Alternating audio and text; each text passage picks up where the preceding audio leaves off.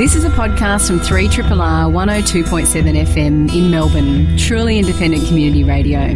Good morning, everybody, and welcome to another episode of Einstein A Go-Go.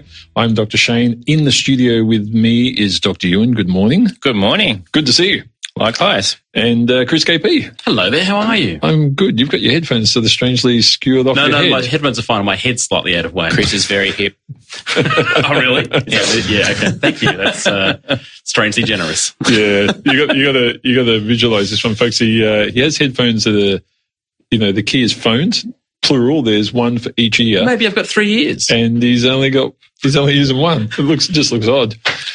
Anyway, we've got an hour of science for you. We have some guests coming into the studio a little bit later. We have a student from Sydney we're going to get on the phone who's just won or come forth in some amazing international competition, which should be really cool.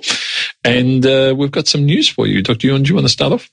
I will. I'd like to talk about bees, our favourite little insect that do so many wonderful things, including keep lots of plants growing and the human population alive, basically. So there was a wonderful piece of research that came out this week in Science from researchers at RMIT and also in France, Toulouse, I think was the university, and they've basically shown that bees are able to understand the concept of zero. Oh yeah, which is only common in advanced cultures. Is that important because there's soon going to be that many of them? Oh, yeah. Sorry, is that too dark? Too soon? Dark but true, perhaps. Yeah. That's rough. Fair point. Yeah, no, it's even the Romans actually forgot about zero, just to put it in perspective. Really? So exactly, really. So it's a really important number to get your head around. And in terms of actually understanding what zero is, there's actually 4 steps involved. The first one is imagine if you have a glass, there's nothing in it. Okay, you recognise there's nothing in it. The second one is imagine 2 glasses, one's got something in it, one's got nothing in it. Okay, it's relative. The third one is putting that in order. So obviously 0 being at the lowest and then increasing amounts of something. And the fourth one is being able to represent that as a symbol. Now, of course, bees can't actually write 0 yet that we know of. They're shaped like a 0, though. But they've got to number 3.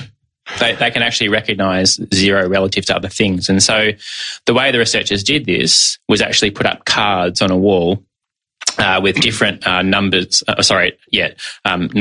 blobs, essentially, so patches, and they got a reward depending on which one they visited. So if they went to the wrong one, they got quinine, which is a really kind of sour, if anyone's like what's gin and tonic, it's very, very sour flavour. The right one, you get the sugary reward. And they put up a blank card representing 0, and the bees learnt to recognise this in relation to different numbers of blobs on other cards. And so this is pretty exciting because it obviously suggests that bees can actually recognise what 0 means in terms of the concept, not actually the number drawn, but the concept of 0 itself. And they actually also managed to put that in order. So they could actually, pick out 0 relative to the other blobs on the cards. They were more accurate when there was a big difference between 0 and another number. So if you had 0 and 1, they were less accurate to say between 0 and 6, which is also an important thing in terms of understanding different numbers and orders of numbers. So this is pretty impressive for little bees. And bear in mind that bees, their brains are pretty simple compared to, say, ours. So it's, a few million brain cells. In the average human brain cell, I think there's over 80 billion cells. So a lot more developed. So it just, again, shows that even what we might kind of arrogantly say are quite simple brains and neural abilities, bees are doing pretty well. And the other thing that researchers said was that this has potentially really important applications for things like driverless cars, deep learning and so forth, where you're making, obviously, decisions all the time. And we've often sort of been coming at this from being really complex, but it just goes to show that if, you can solve these questions that are numerical questions, essentially, with quite a simple brain, this is quite exciting for people who are trying to understand how to use this information for developing things like deep learning and driverless cars and so forth. So it's the core of binary systems. Exactly. 0, 1. Yeah. So they can get a sequence around that. Yeah. Yeah. So very cool. And your ability to solve problems in mathematics depends on having 0. Like if you are looking for, several equations with several unknowns and so forth, the concept of 0 is really important. So without that, all the more detailed mathematics you just simply can't do. So that's why the Romans didn't have rockets. Yeah. I mean, what do they do anyway, really? Not much. What are the Romans do for us recently? Roads. Yeah.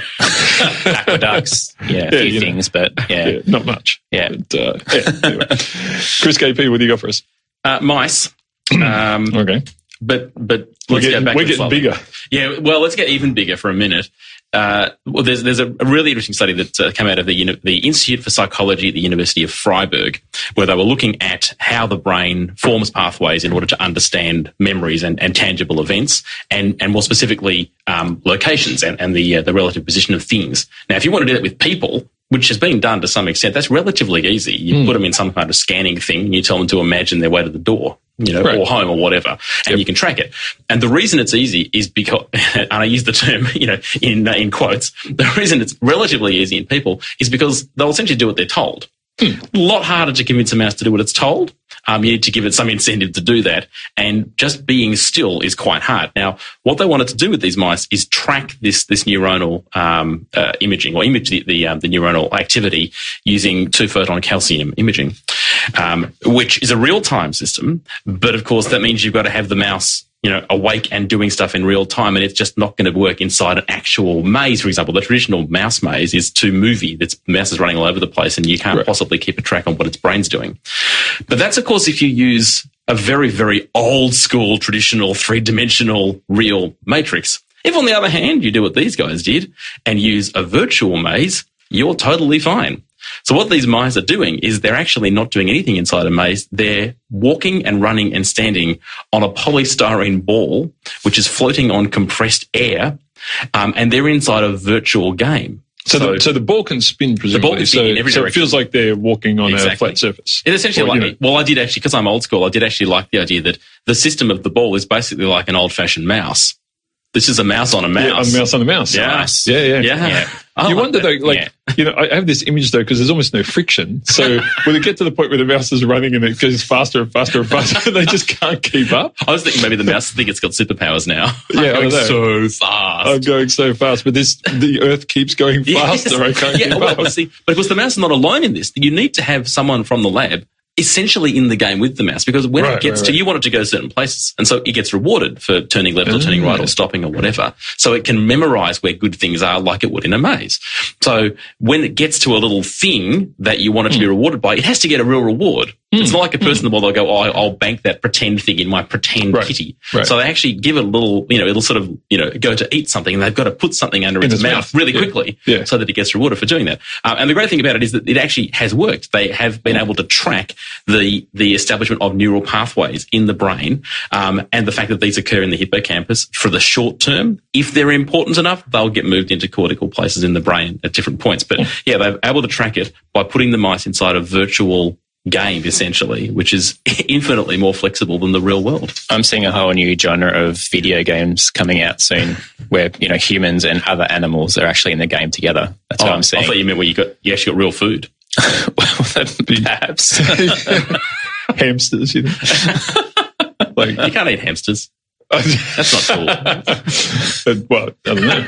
Depends on. Sorry, I'm not going to judge you. You do what you want to do. Yeah, I almost made a sauce joke then, but I did. Well, thank you, Chris KP, for that visual. That I'm not sure I want. Now, one of the things that people may remember back in 2015 was the New Horizons spacecraft going past Pluto and completely changing our view of that ex-planet, maybe still planet, whatever you're going to call it, astronomical body, which is on the... You're clinging to that. It's just... it's so bloody interesting. What the hell? Who cares? Anyway, the fun thing about it, of course, is that the New Horizons craft was not designed to go to Pluto and orbit Pluto. It was designed to rapidly go past Pluto, take some really cool data while it was going past, and then head on out into the rest of the Kuiper Belt, whatever you like. Got him before you, Chris. Yeah. I don't know either. and look at some other large objects which are out there, which are potentially, maybe as interesting as Pluto, maybe not, but interesting stuff. Now, in order to do that, though, of course, they need to conserve power because, this thing only has a certain amount of juice in it. And so what they do is they put the craft essentially into sleep mode.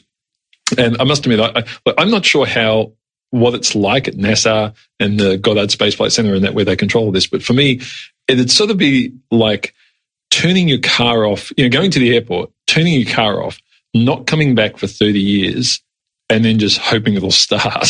There's got to be some nervousness, some anxiety around. Totally. Will it switch back on? Oh, and by the way, it's so far away, you just can't do anything about it if it doesn't start. It's just tough. There's no RACV up. There's no. It's the very edges of long-term. There's just you're at the real. The bus won't even go there. But anyway, this week they woke it up. So it went through its normal wake-up sequence, and it is back online and communicating with Earth again. What is the lag between hitting the turn-on button and it actually turning on and knowing? Well, the turn-on button is at the craft's end. So, so basically, it has a sequence of events that in its computer that it follows. But the lag back to Earth, I think, is about 5 hours. So but they would be ready for that. They'd have a date and a time in the calendar. Oh, yeah. They know exactly. Happy turn-on day. Suddenly just turn on. But it's currently it's 6 billion kilometers from Earth at the moment, so it's a long way. It's a long way out. And the next object they want to go to is called Ultima Thule, which sounds a bit much better name. One of the better names. Ultima in Thule. Space. Yeah. And so it's going to be shortened to Ultima straight away, right? Yeah. So it's, in fact, even when I was reading up about this on the NASA site, they dropped the second half inside about the third sentence. So I was like, good on you. But it's interesting because these things are so far out. I'm not sure if you guys remember the Hubble pictures that we had. So the best pictures we had of Pluto really showed you squat. Yeah, they weren't that good. They weren't that good. And you're navigating one of these craft through at extremely high speed, faster than any plane or any other, thing on Earth. And you think, well, how many moons has it got? Well, we just don't know. Yeah. And they were finding new ones right up until the last minute when they were doing the Pluto flyby. And so with Ultima, I've already dropped the thought, with Ultima, they don't really know what they're looking at. So in the next few months, it will start its basically sort of observation period. So this will be in August. It will start that. And that will be primarily actually initially for some of the navigational elements of this. So they'll be making navigational changes, at this point, because again, we kind of know vaguely where this object is, but the imaging of it's pretty poor because it's so far out. And so they really need to know what's going on before they try and navigate past this thing onto other Kuiper Belt objects. So it's interesting. It's cool. It is cool. It's very cool. And it'd be fascinating to see just, whether or not this object will be what we expected of Pluto, which was just some icy rock that was boring. But we didn't get that. In some ways, it's even more exciting because, we had an idea about Pluto and we got so much more, but we've got less of an idea about this thing. So it's actually almost newer. It's completely new. And so the delay, for the signals when we get there it's 5 hours and 40 minutes. I exaggerated it a little bit. But it's still a while. It's like you don't really have time to, it's that thing of, there's an extra moon, quick turn. Oops, the turnaround time is 10 hours. I'm not sure we can get the information there. Like that. But anyway, look, it's good. It's good to know that the craft has woken up and everything is, they're going through sort of the testing at the moment, make sure everything's functioning, but seems to be functioning. So it's sending back, so much data. It's incredible. So it'll be cool. Awesome. And it will get to the new object on New Year's Day 2019. So that's not actually it's not very far away. No, it's moving fast. So anyway, there we go. Next object in the Kuiper Belt, of which there are millions. Yes, but we're picking the big ones. No one's going to notice. No one will notice if you miss one. But we're picking the big ones. You're listening to a podcast from Community Radio 3RRR in Melbourne, Australia. Welcome back, everybody. You're listening to Einstein A Go-Go on 3RRR. And on the line now, we have Angelina Aurora. She's a Year 11 student from Sydney Girls High. Aurora, Angelina, can you hear us? Yeah, I can hear you. Thanks so much for chatting to us. We wanted to have a talk to you because of some of the amazing things that you've been doing recently. You have just gotten back from Pennsylvania and got 4th place in a competition over there. Tell us a bit about what this competition is about. Yeah, so it's basically the Intel International Science and Engineering Fair, which brings together 1,800 students all the way from 81 different countries. Mm-hmm. And it's just so they can share what they've done over the past year in terms of science projects, creations and inventions, and maybe in future interact with each other, collaborate with each other. Okay. And you went there because you've been working on a new type of plastic. Tell us, how many Year 11 students come up with new types of plastic? Yeah, not many. So, I created plastic out of discarded shrimp shells and silk cocoons that decomposes 1.5 million times faster than conventional plastics, yet exhibits the same properties as plastics used commercially, such as strength, elongation, flexibility, clarity, and endurance. So this would significantly reduce the amount of air, water, and land pollution caused by plastics. And in fact, it releases nitrogen into the soil, which is really good for plant growth, health, and immunity. Now, Sydney Girls High School, they got a really good science program, or you just doing this in your backyard? They do have a really good science program. I initially started this in Year 9, where I was looking at the difference between corn, potato, and tapioca starch bioplastics. So that's where the whole idea came from, and then to improve that at school. But I did this mainly in my own time outside of the lab at universities and at my house. And why did you choose those particular materials? They seem like an odd grouping. So with the shrimp shells, I was actually working on a way to improve the cornstarch plastics, which is what I found to be the best. But I found them to be soluble in water, and they were taking away a food source. So that's where I came up with the idea to use waste. And in fact, after a long day in the lab, I was having prawns for dinner, and I looked, they look plasticky. What makes them look like plastic? And that's where I started looking at the idea of waste and getting the material that makes them look plasticky, chitin, and chemically converted it into chitosan to make my plastic. Now, in terms of the plastic itself, how have you been supported in terms of this as a product? Is this something that you now have a patent for? Is it something that you have sort of companies interested in? where's it going next? So I've actually been really lucky to get a lot of companies that are interested in manufacturing as well as selling my product. And I've gotten support from big companies to encourage people into environment, into being passionate about the environment. So I've been doing a lot of that. But I'm working on getting a patent right now, and hopefully it will take off from there. Congratulations on your project and science behind it. It's fantastic. My question is, I guess, how available will these materials be? It's obviously, shrimps, part of the environment, and we harvest those. Many people eat them, but to produce enough plastics in quantity, you're going to need enough shrimp shells. So how sustainable would that be potentially to, produce as a plastic in terms of demand? And also, I guess the second question is, how do you think this might compare with other natural forms or sources of plastic, do you think? So Australia, we consume a lot of seafood. We're such a big seafood eating country. And this material, the carbohydrate, can be extracted from all crustacean shells, such as crab and lobster, as well as, if need be, insect shells, because they all contain the same material. And we do produce a lot of seafood, as well as all over the world, such as fish market. So this is quite abundant, and even if 5% of the plastics in the world were made out of my plastic, it would still make a significant difference with air, water, and land pollution. So right now, I'm mainly focusing on products with short end of life, such as plastic bags and agricultural mulches, because of the releasing of nitrogen into the soil. So it's quite abundant, and with other natural products, right now, as I know of, there hasn't been much done in terms of plastics. So this is quite a new invention, and it's a new thing that people are trying to take on. Fantastic. Thank you. Hey, Angelina, it's Chris KP here. I'm looking forward to the day when we have an extra recycling bin for seafood, which it'll go to a good cause. I just wanted to know, so you mentioned that there were thousands of students at ICEF. So you've been there previously? Did I invent that idea? No, I haven't been there previously, but I hope to go there again. Okay, so because the reason I was asking that is because obviously, Shane's right. People in Year 11 don't often produce new plastics, but you would have been interfacing with just so many other people who are with great ideas. Did you have any interactions that gave you a sense of future collaborators? Is there a new world, a new generation of new plastics people? Yeah, so I found quite a few projects on plastic. They were all obviously a bit different, but the same principles behind it. And even projects that weren't about plastic, that were about environmental sustainability.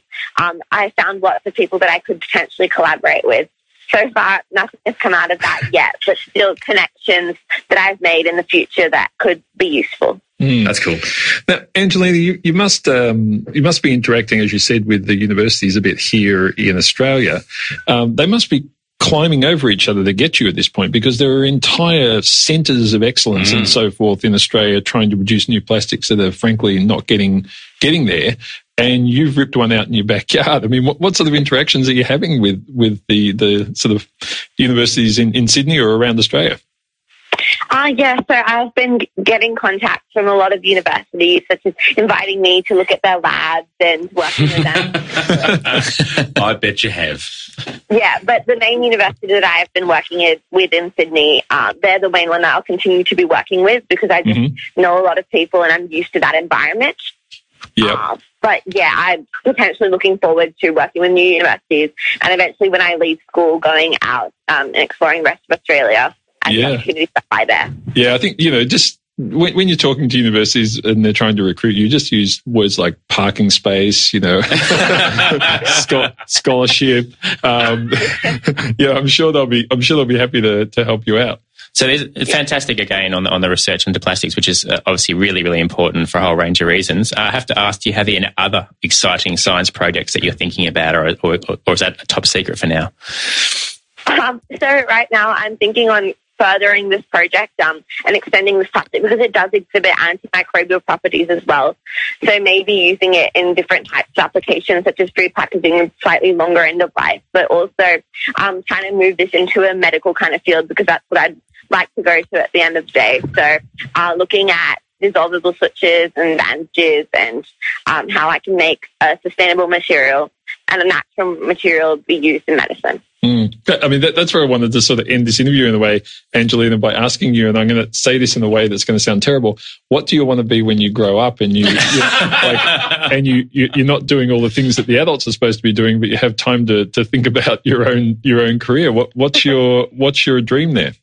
So I'd like to continue on with this in the future and maybe environmental engineering, but I've always been really interested in medicine, and I really like it how people can kind of tell their stories to you, open up and be vulnerable, but specifically in pediatrics with children, how they bring them such a new look to life. And if you can make a smile on someone's face in that setting with something so important as health, I think that would make my entire day. So at the end of the day, I'd really like to go into medicine.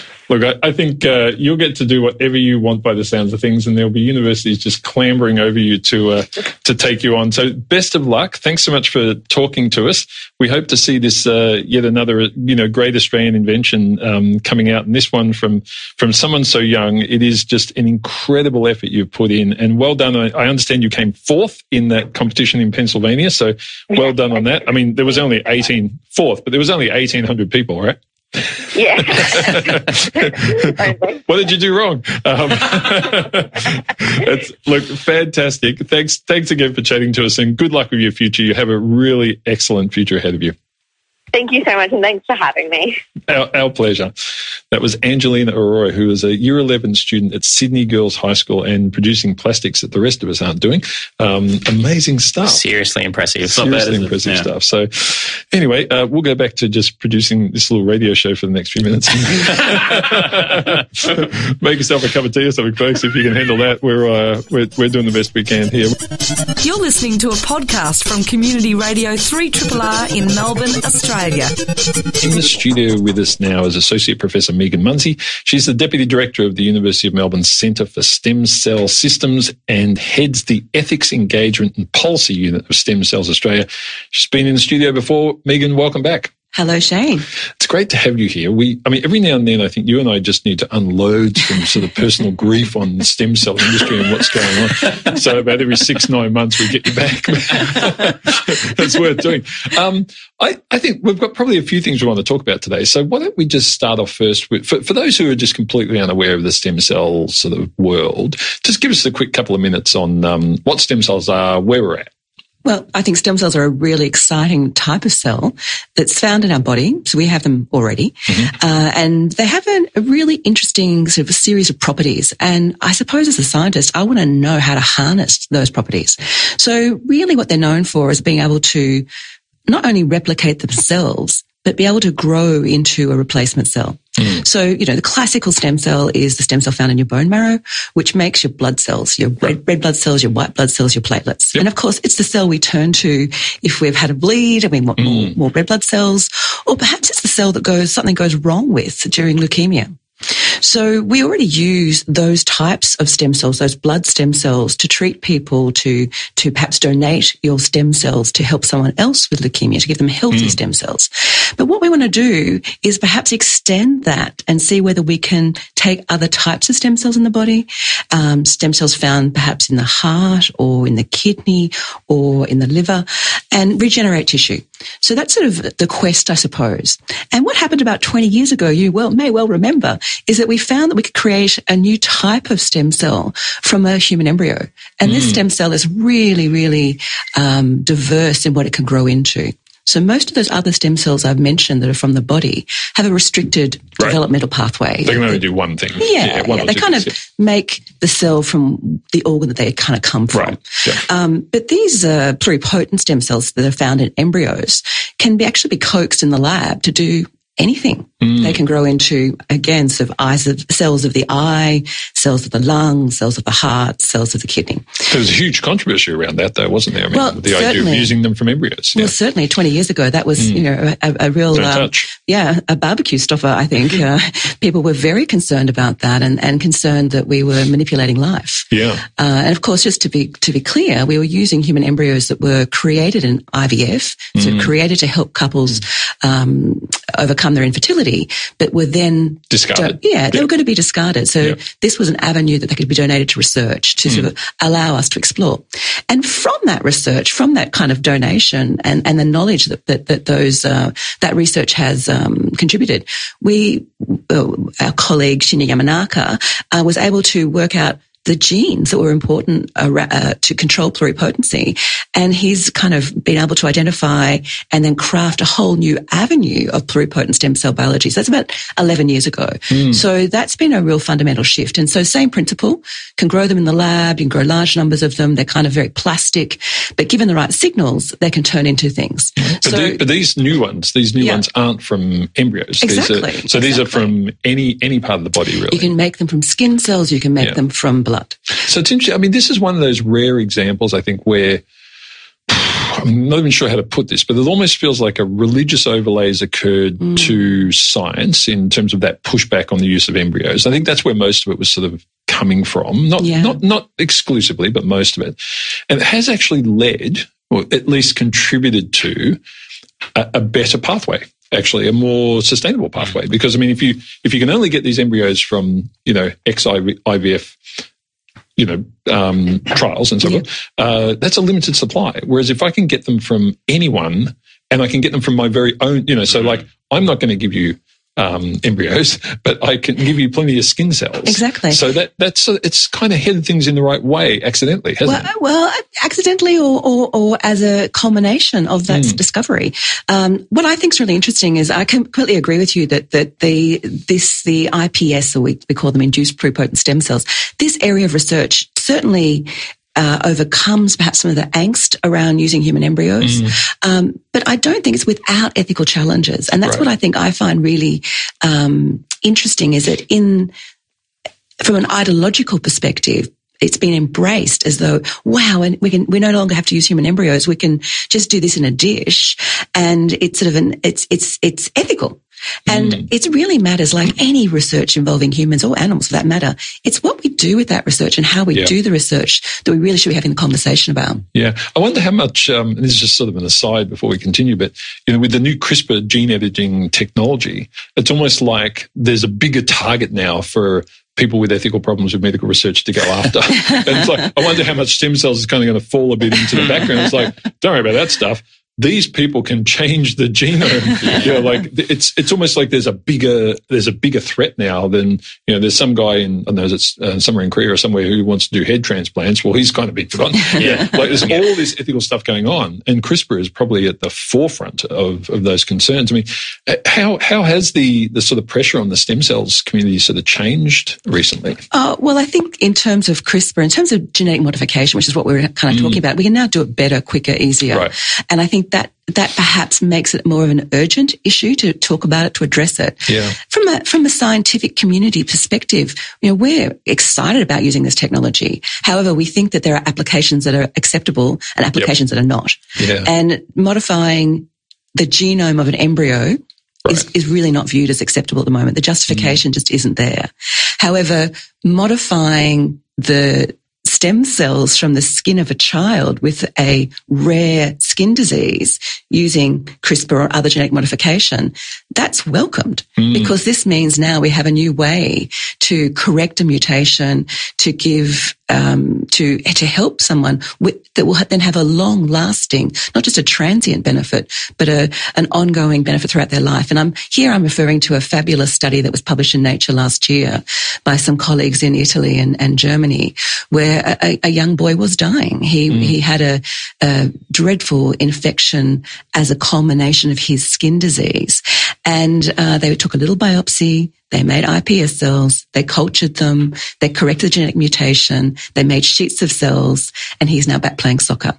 Wow. Yeah. So it's a pretty remarkable proof of concept. Yeah. I mean, that's one of the things I wanted to ask you about was around, as you say, for 20 odd years or more now, we've been hearing, about the amazingness of stem cells, but it doesn't feel as though there are a lot of, clinically available outcomes. And I think at some stage, it's like, so many areas of medical research, it takes so long, but the hype that is pushed out into the public is so disproportionate to the reality.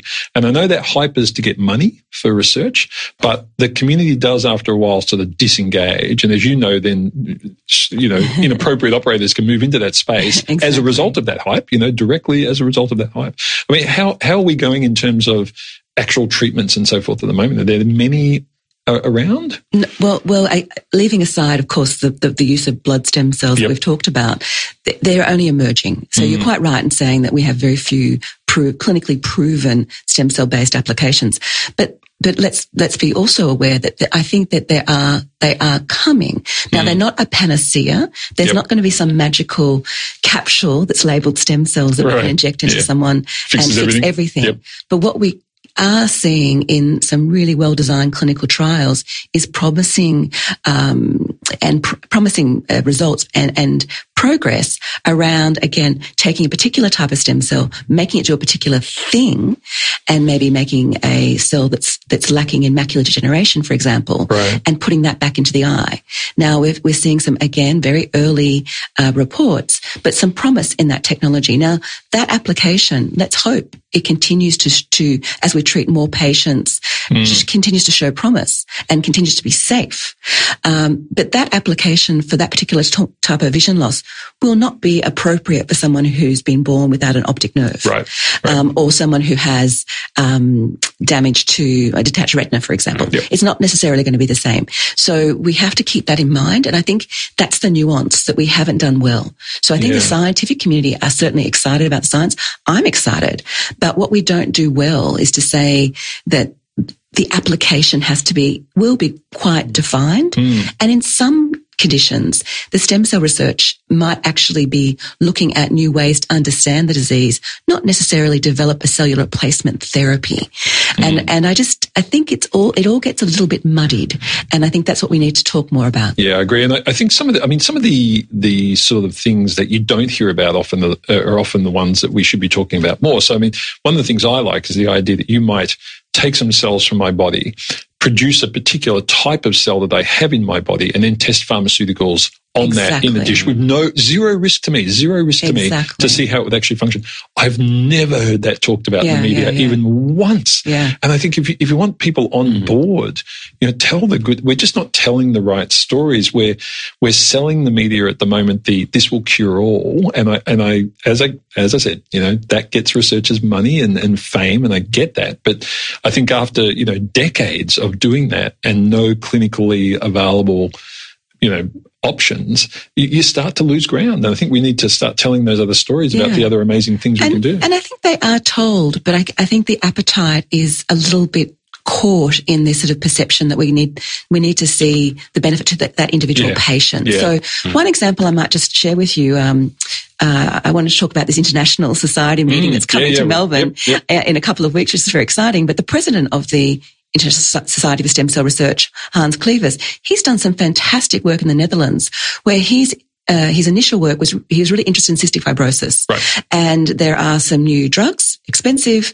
that can help particular people who present with a particular type of cystic fibrosis. But how to work out whether the drug's going to help them or not was really a bit more trial and error. So what he thought about was, well, he knows what the mutation causes at a cellular level. Yep. It's the same kind of mutation you see in the lining of the lung, but also in the lining of the gut. So he could take a biopsy from the rectum and be able to grow these little tiny sort of vessels that mimic that surface, test the drug on that kind of facsimile, if you like, of the patient, and see whether the drug does actually help that patient's type of mutation. And by doing so, not only provides an avenue for a safe and effective drug for that patient, but perhaps saves a lot of money and health dollar that can be reinvested in a more appropriate route. So that idea of precision medicine and using stem cells or cellular approaches to augment drug discovery, I think is a really powerful and, as you say, under-discussed application. And there must be I wouldn't even try and guess how much money is sitting on the shelves of pharmaceutical companies where the efficacy of a particular drug, so its effectiveness was below, 60% or whatever their cutoff is. And so you had, maybe 40% of patients for which it worked really well. But if you don't know which 40% they are, you're actually endangering them or doing them no good at all. If you could work out which the 40% were and apply those drugs in a safe way and test them, then all of a sudden, there must be just a huge backlog of pharmaceutical products that are just, have been invested in for decades with billions of dollars just doing nothing. Exactly. That could help a lot of people. And I think chemotherapy as well, looking at the optimal agents to use. So that idea of kind of, I think just providing a sharper kind of idea of what's going on is really, really powerful. Yeah.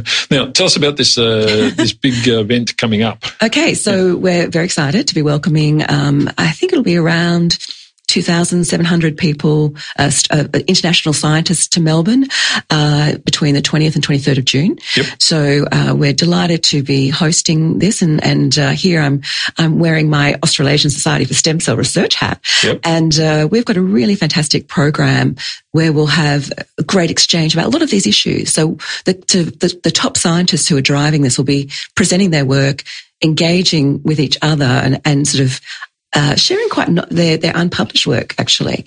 And so we have some fantastic headliners, but we'll also be hearing from hundreds of up-and-coming researchers who may have the next big discovery coming. So it's a really wonderful opportunity. And whilst that's really been staged and geared to the scientific community, of course, we're thrilled we'll have a public event on the 18th of June, where if anyone's listening, if they want to rock up to Deakin Edge, you can check out some more information on the Stem Cells Australia website, or perhaps on Triple R's website. But it'll be an opportunity for you to come along and have some of your questions answered. We want to talk about, we want the scientists, and I've got 5 fantastic researchers from across Australia joining me, and we're going to just be talking about how they're using stem cells in their research, why it matters, how their research fits in with what's happening internationally, and just be there to answer your questions. Because again, we're really keen to kind of break down some of the assumptions and perhaps some of the maybe fears, but also address some of the hype in this area. Yeah, and you're facilitating, so is that right? Yeah, so it'll be a good event. Yeah. I don't care who the 5 something scientist. Megan's facilitating. That's the thing, So it's always good when you can ask the facilitator questions and they generally know more than the panel. I find that's I couldn't possibly say that in this case. Now, of course, Deakin Edge, everyone probably knows it by its former corporate name, BMW Edge down at Federation Square. It took me about a year to work out what people were talking about in that space, but it's that lovely theaterette that looks down onto the Yarra. That's right. At the back of Federation Square. And so it's 18th of June. 18th of June. So and where do people get information? So again, our website, Stem Cells Australia, I can give you the information to post on Triple R. But everybody's welcome. It's free. And we'll have the doors opening about 4 p.m. for a photography exhibition. And I've got 20 young ambassadors, enthusiastic PhD students and early career researchers who are going to don some red lab coats, and they'll be there to kind of meet and greet and tell people a bit more about their research, as well as my more senior colleagues having a chance to share their views. That sounds cool. Now, Megan, before we let you go, I just wanted to sort of touch base with you on what we were talking about the last time you were on the show, which was around some of these really dodgy companies that originally were just throughout the sort of Asia region, but now have started cropping up in Australia and offering stem cell therapies that are just completely bogus. And I think last year a woman in Sydney died as a result of an infection from one of these therapeutic applications, which again was completely bogus. I mean, where are we in terms of regulation and so forth around these companies and what's going on? Because, I mean, this is really quite a threat to people's health and well-being. And, you know, we talked before about incentives. You know, we want to see more clinical trials, right? We want to see more well-conducted research to really get to the heart of whether these interventions are going to deliver on the promise. And unfortunately, these clinics are bypassing that kind of those standards and just going straight to the marketplace and selling stuff.